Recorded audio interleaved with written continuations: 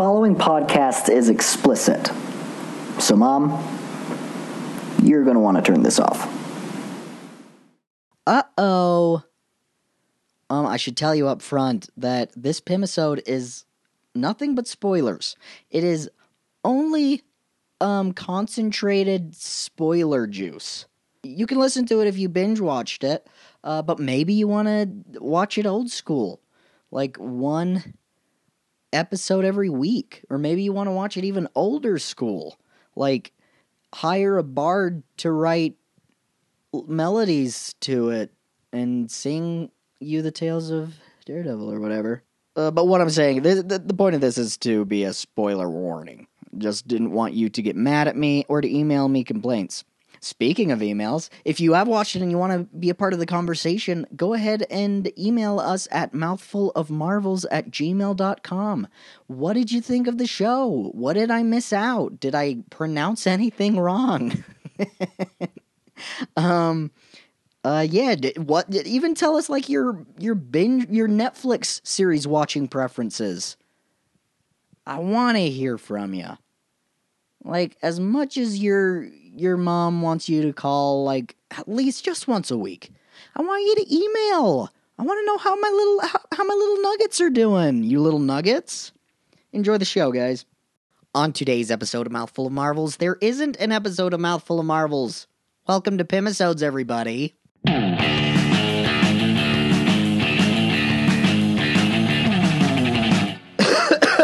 Ow. Good start. So, over this past weekend, Netflix released Season 2 of its original series, Daredevil. And of course, I spent 13 hours of my weekend binge-watching this show. And I don't regret a thing. Nope, not one thing. Because it was St. Patrick's Day weekend, and what better way to celebrate St. Patrick's Day weekend than to watch The Punisher gun down different members of the Irish Mafia in Hell's Kitchen. I don't think there's a better way to celebrate. I know The Punisher doesn't think there's a better way to celebrate. Frank Castle takes St. Patrick's Day very seriously. If you don't wear green, he pinches you with bullets from a gun. So wear green if you live in Hell's Kitchen, for your own safety. Overall, Daredevil Season 2, in my opinion, was even better than Season 1, and I loved Season 1. Season 1 was critically acclaimed, and this one managed to grow the Daredevil mythos. It introduced new characters that will be a great staple for the Netflix series, and overall I think it did a lot of justice for the different characters in the Daredevil series, because the whole gang's back. All of Murdock and Nelson is back. We got Matt Murdock, the Daredevil. We've got Foggy Nelson, still a mediocre actor and character. I don't know if it's the actor's fault or if it's the writing, but he's only a step above what the caricature version of himself from last season. And Karen Page, who they barely, like, even if they do reference, when she killed Wesley, Kingpin's right-hand man, they only subtly bring that up.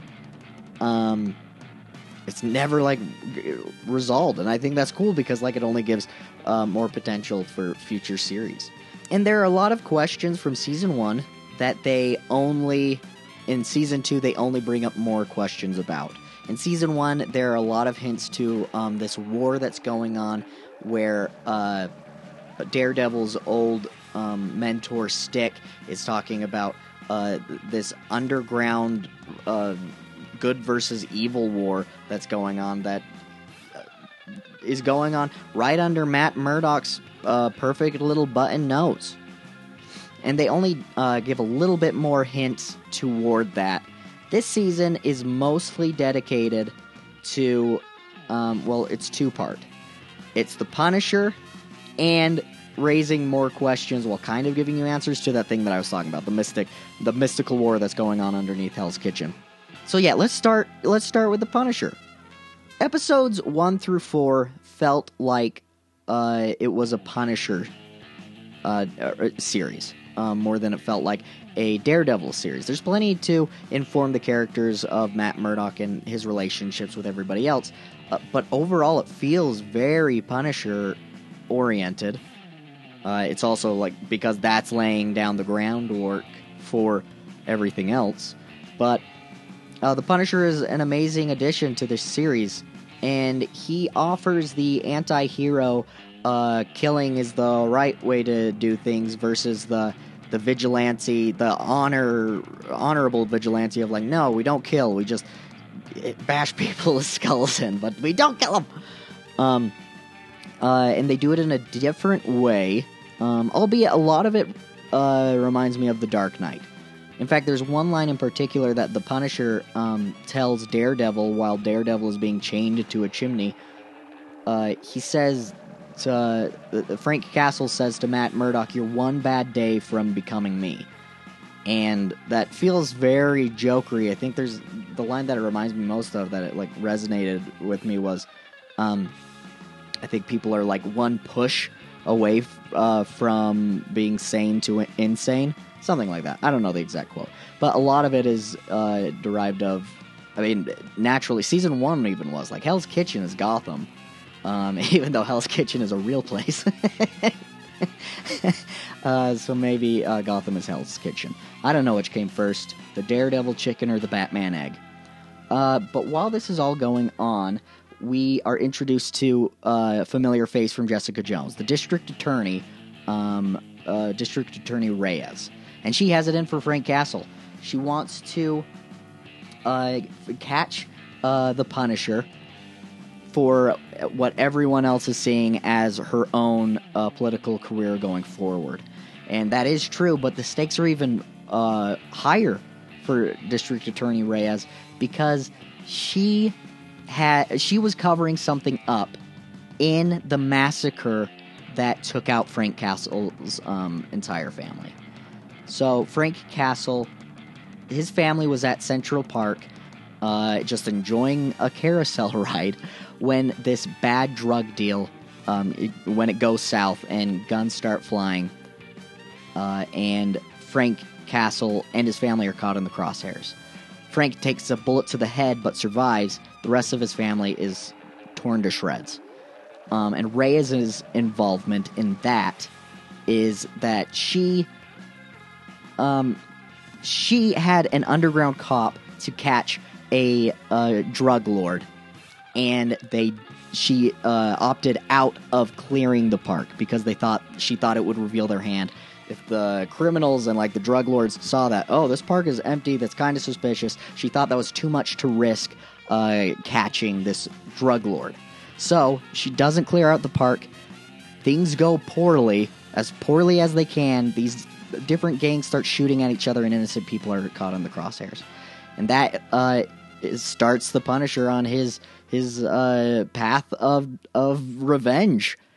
And so he's after the Irish Mafia, the Dogs of Hell, and he's after the Mexican cartel. With the Punisher, we see mostly the Irish Mafia, and that's where we get to see most of Frank Castle's interactions with like how he works, how he baits the Irish Mafia despite his own well-being, and to catch the top dogs that were involved in killing his family.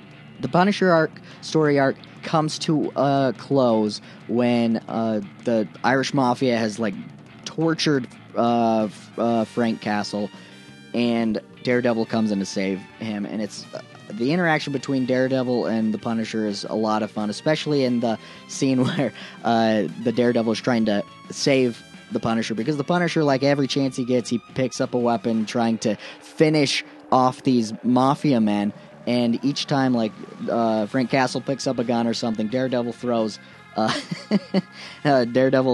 his baton and like knocks things out of his hands. So while Daredevil is beating up guys, he's also hitting stuff out of Frank Castle's hands so Frank doesn't kill anybody. It's a lot of fun, and it eventually leads to the Punisher's capture. Again, this is only episode 1 through 4, so it seems like the story arc for the Punisher is done. And at the very end of the arc, Matt Murdock and Karen start dating. Ooh! And at the very end of the episode, Elektra is introduced by, like, she's lurking in Matt Murdock's apartment. And no matter how good Matt Murdock's hearing is, she's able to get past it and sneaks in, and it's a really cool introduction to Elektra.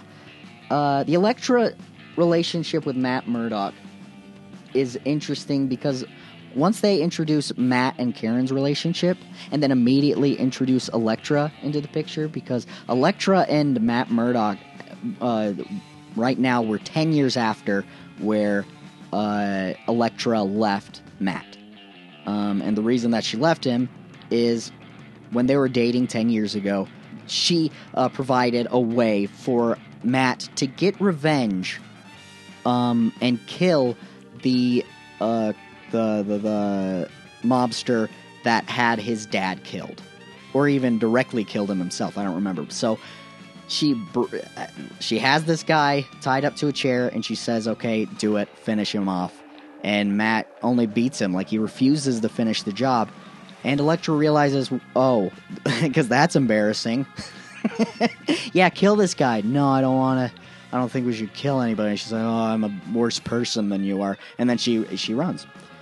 So this is 10 years after, and we see that Matt and Karen start dating. And that juxtaposition of Team Materin versus Team Daredevil-Elektra, the juxtaposition of Elektra being the almost like it's snake poison. Snake poison could be used as poison, but it's also used as anti-venom.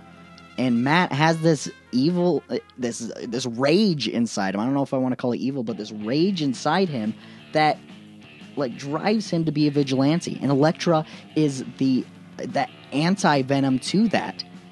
And with her constant like she is okay with killing. She's okay with killing anybody and anything that she deems kill-worthy. It's the perfect yin and yang to Matt Murdock's rage. Because he can hold her back, but she can also bring that out of him to be the vigilante that I think he wants to be. So that juxtaposed against Matt and Karen, their very sweet relationship. And I think Karen really shines in this aspect of...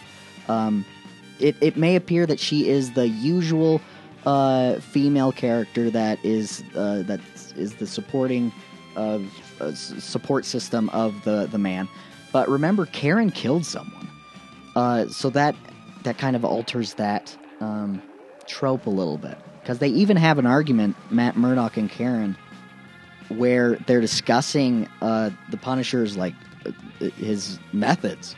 Karen says, okay, maybe it's okay to kill somebody to prevent future deaths. And Matt is saying, no, that's not our place to choose who lives and who dies.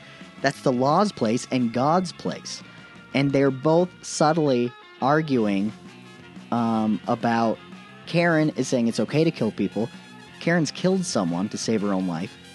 And not just like one shot, multiple shots in the chest to kill him. Kill him. This was Wesley, Wilson Fisk's right-hand man. Anyway, she's protecting that it's okay to kill people if it's necessary. And Daredevil is in defense of vigilantism. He's trying to protect vigilantism because he is a vigilante and he needs that part of himself. So yeah, that's a cool juxtaposition between Elektra and Karen. I'm going to keep this very short because the overall story is there. It's twofold. There's the Punisher story. Nelson and Murdock, they eventually take up the Punisher's case and they become his defense lawyers. And it gives an opportunity to show both of their strengths. Even Foggy, who I think is normally just an okay character, but it's able to show his strength in the courtroom and also Murdock's strength in the courtroom. defending Frank Castle. So it's two parts. It's the journey of getting to the bottom of the massacre that killed Frank Castle's family, and also this more mystical side of the Daredevil mythos of this ancient war that's been going on between two parties. The Hand, which is a familiar name, and I'm excited that they finally introduced it. The Hand, it's warlords who have been fighting for centuries, and they've come across like the key to eternal life, immortal life, and they're searching for this final weapon, the Black Sky. And it's this party, the Hand, versus the Chaste, which are trying to prevent them from finding this nuclear option that could be in their hands. It's also introduced. It introduced different mystical sides of things with there are these teenagers that their blood is being harvested from them, but also they discover that there's an evil inside them. It's not just like a bad spirit, but it's a toxin that they find inside them that to replace the blood almost, and then so they go nuts. Anyway, so I think the point that I was getting at was the two different parts. Sorry, I digress. It's the story of the Punisher's redemption, and it's the story of stopping the Hand. And the highlight of this, I think overall, was Wilson Fisk comes back. And when Wilson Fisk comes back, it's him in prison, and he is climbing the totem pole to be the Queen Bee, the ruler of Oz, at this prison cell. And he's only in 3 episodes, but he has an interaction with Matt Murdock, where Matt Murdock comes to see him and threatens Wilson Fisk that he will never get to see Vanessa again. His one true love, Matt Murdock is going to do everything within his power to make sure Wilson Fisk doesn't see his true love again. And this pisses off Wilson Fisk, who is now the Kingpin, because it's I don't know if he's been flat out called the Kingpin, but it's been referenced by the previous Kingpin that he tore down to take his spot. There's so much to talk about in this episode. I'm trying to hit the basics to keep it short. But anyway, so the interaction with Wilson Fisk being threatened by Matt Murdock, Wilson Fisk takes his handcuffs off and starts beating the shit out of Matt Murdock, who can't reveal he's Daredevil, so he just has to play a blind victim. And he gets one solid punch in, but Wilson Fisk just obliterates him. And it's my favorite part of this season. We see how truly terrifying, not in the subtle, creepy ways of this eloquent, gentle giant by day, and also this guy who bashes in a Russian's head in a car door to mush. But we see it come out again in this terrifying way of it. It's the face of evil in Wilson Fisk. It's my favorite part of the season, and I'm probably going to put the soundbite at the end of it, at the end of this episode, of Wilson Fisk just kicking Daredevil's ass without even realizing it. He doesn't know he's Daredevil. So overall, the highlight, Jon Bernthal, the other highlights, Jon Bernthal does an amazing job as the Punisher. He brings out both the rage of things and also the father that misses his family. And I think he can play both very well. He goes from rampage to charm very well, and I think we've seen it if you're familiar with The Walking Dead, when he was Shane in The Walking Dead, he was both. He's good at playing nuts. So I binge watched the show. I thought it was a great improvement. They have fun references to the rest of the Marvel Cinematic Universe, specifically to Agents of S.H.I.E.L.D. There's a headline that's posted in the New York Bulletin of the headline is Cybertech settles, and Cybertech is one of the big baddies in season 1 of Agents of S.H.I.E.L.D. Another one, they have a reference to Jessica Jones, where we see Jerry Hogarth. She's this alpha female imposing character, and she offers Foggy Nelson a position at her firm. There's also, they say Jessica Jones's name, I think. So they tie everything in, also while exploring and expanding Hell's Kitchen and that world as well. I think the finale of this series was a lot more impactful than Season 1's finale. The final confrontation in Season 1 with Wilson Fisk and Daredevil was a little underwhelming. But this one, it feels a lot more like a finale. What else? The suit is so much better than Season 1. Season 1, it looked and felt really stiff. This one, it feels a little bit more... what am I trying to say? I don't know, like practical, I think is the word I'm looking for. So the suit is a big improvement, and we see Melvin Potter again, and he seems a little less neurotic now that he isn't under the Kingpin's thumb. So yeah, overall, I enjoyed this season more than last season. I'm excited to see if there's going to be a Season 3, or if they're just going to get into the Defenders after this.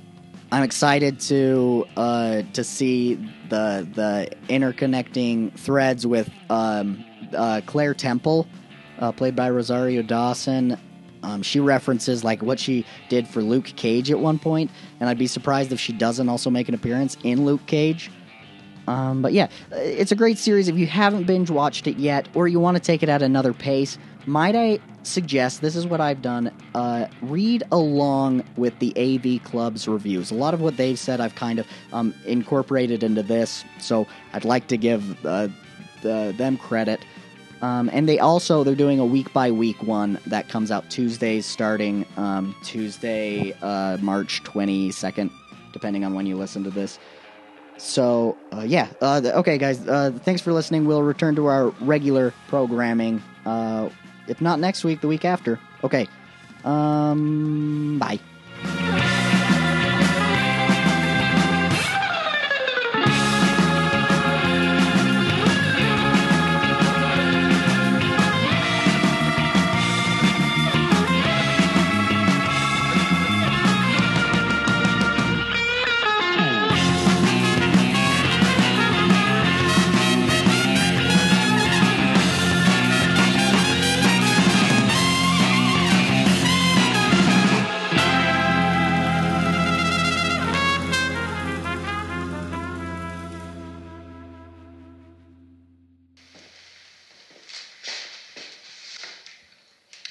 Vanessa.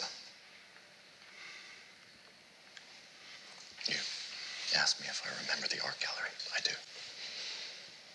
I remember her very well.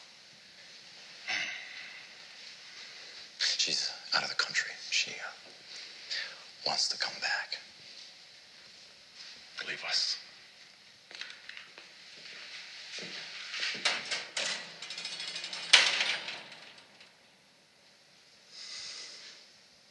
So listen to me very closely. I will use every legal loophole and footnote to make certain that never happens. You see, unlike your other adversaries, Mr. Fisk, I can break you without breaking a single law.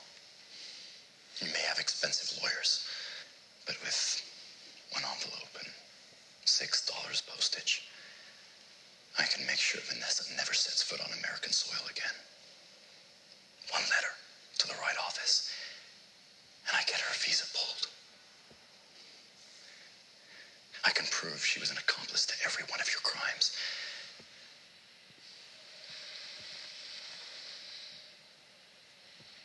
And now you're thinking you can serve your sentence, hop on a jet, go to her whenever you like.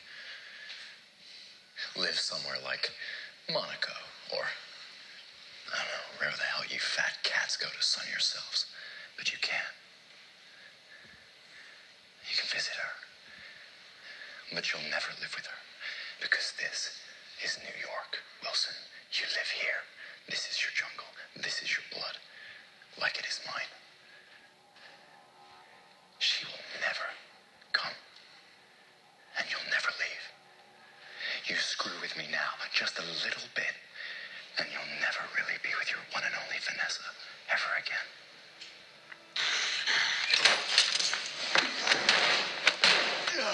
Her name again. Go ahead. Yes, the son of a boxer. You're all running this place. You did set him free. You ask such small questions, Mr. Murdoch. I know. You're regaining power in here. Yes, ask my lawyer. He'll deny it. Ask the guards. They'll deny it. Ask the inmates here. They'll cut their tongues out before they talk. But I have something to say to you. When I finally get out of this cage, I will dismantle the lives of the two amateurs that put me in here. You, Mr. Murdoch, and Franklin Percy Nelson. No, I put you here, not Nelson. No, I did it. The two of you took the laurels. You'll both take the blame. I'll chop both the heads off of that snake, and I'll spend more than $6 on postage to bring you down. You see, I've had a lot of time to reflect on my journey here. Mr. Murdoch, my mistakes, everything I took for granted. And while I try and sleep in this bleak place, the one thing that keeps me warm is the thought that I will look down upon this city. The city that birthed me with the woman that I love. Whom I love with everything that I am. If you're worried that Frank Castle will wreak havoc on Hell's Kitchen,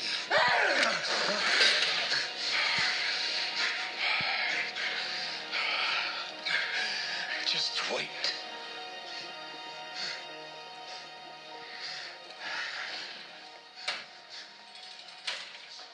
Time's up, Mr. Murdoch.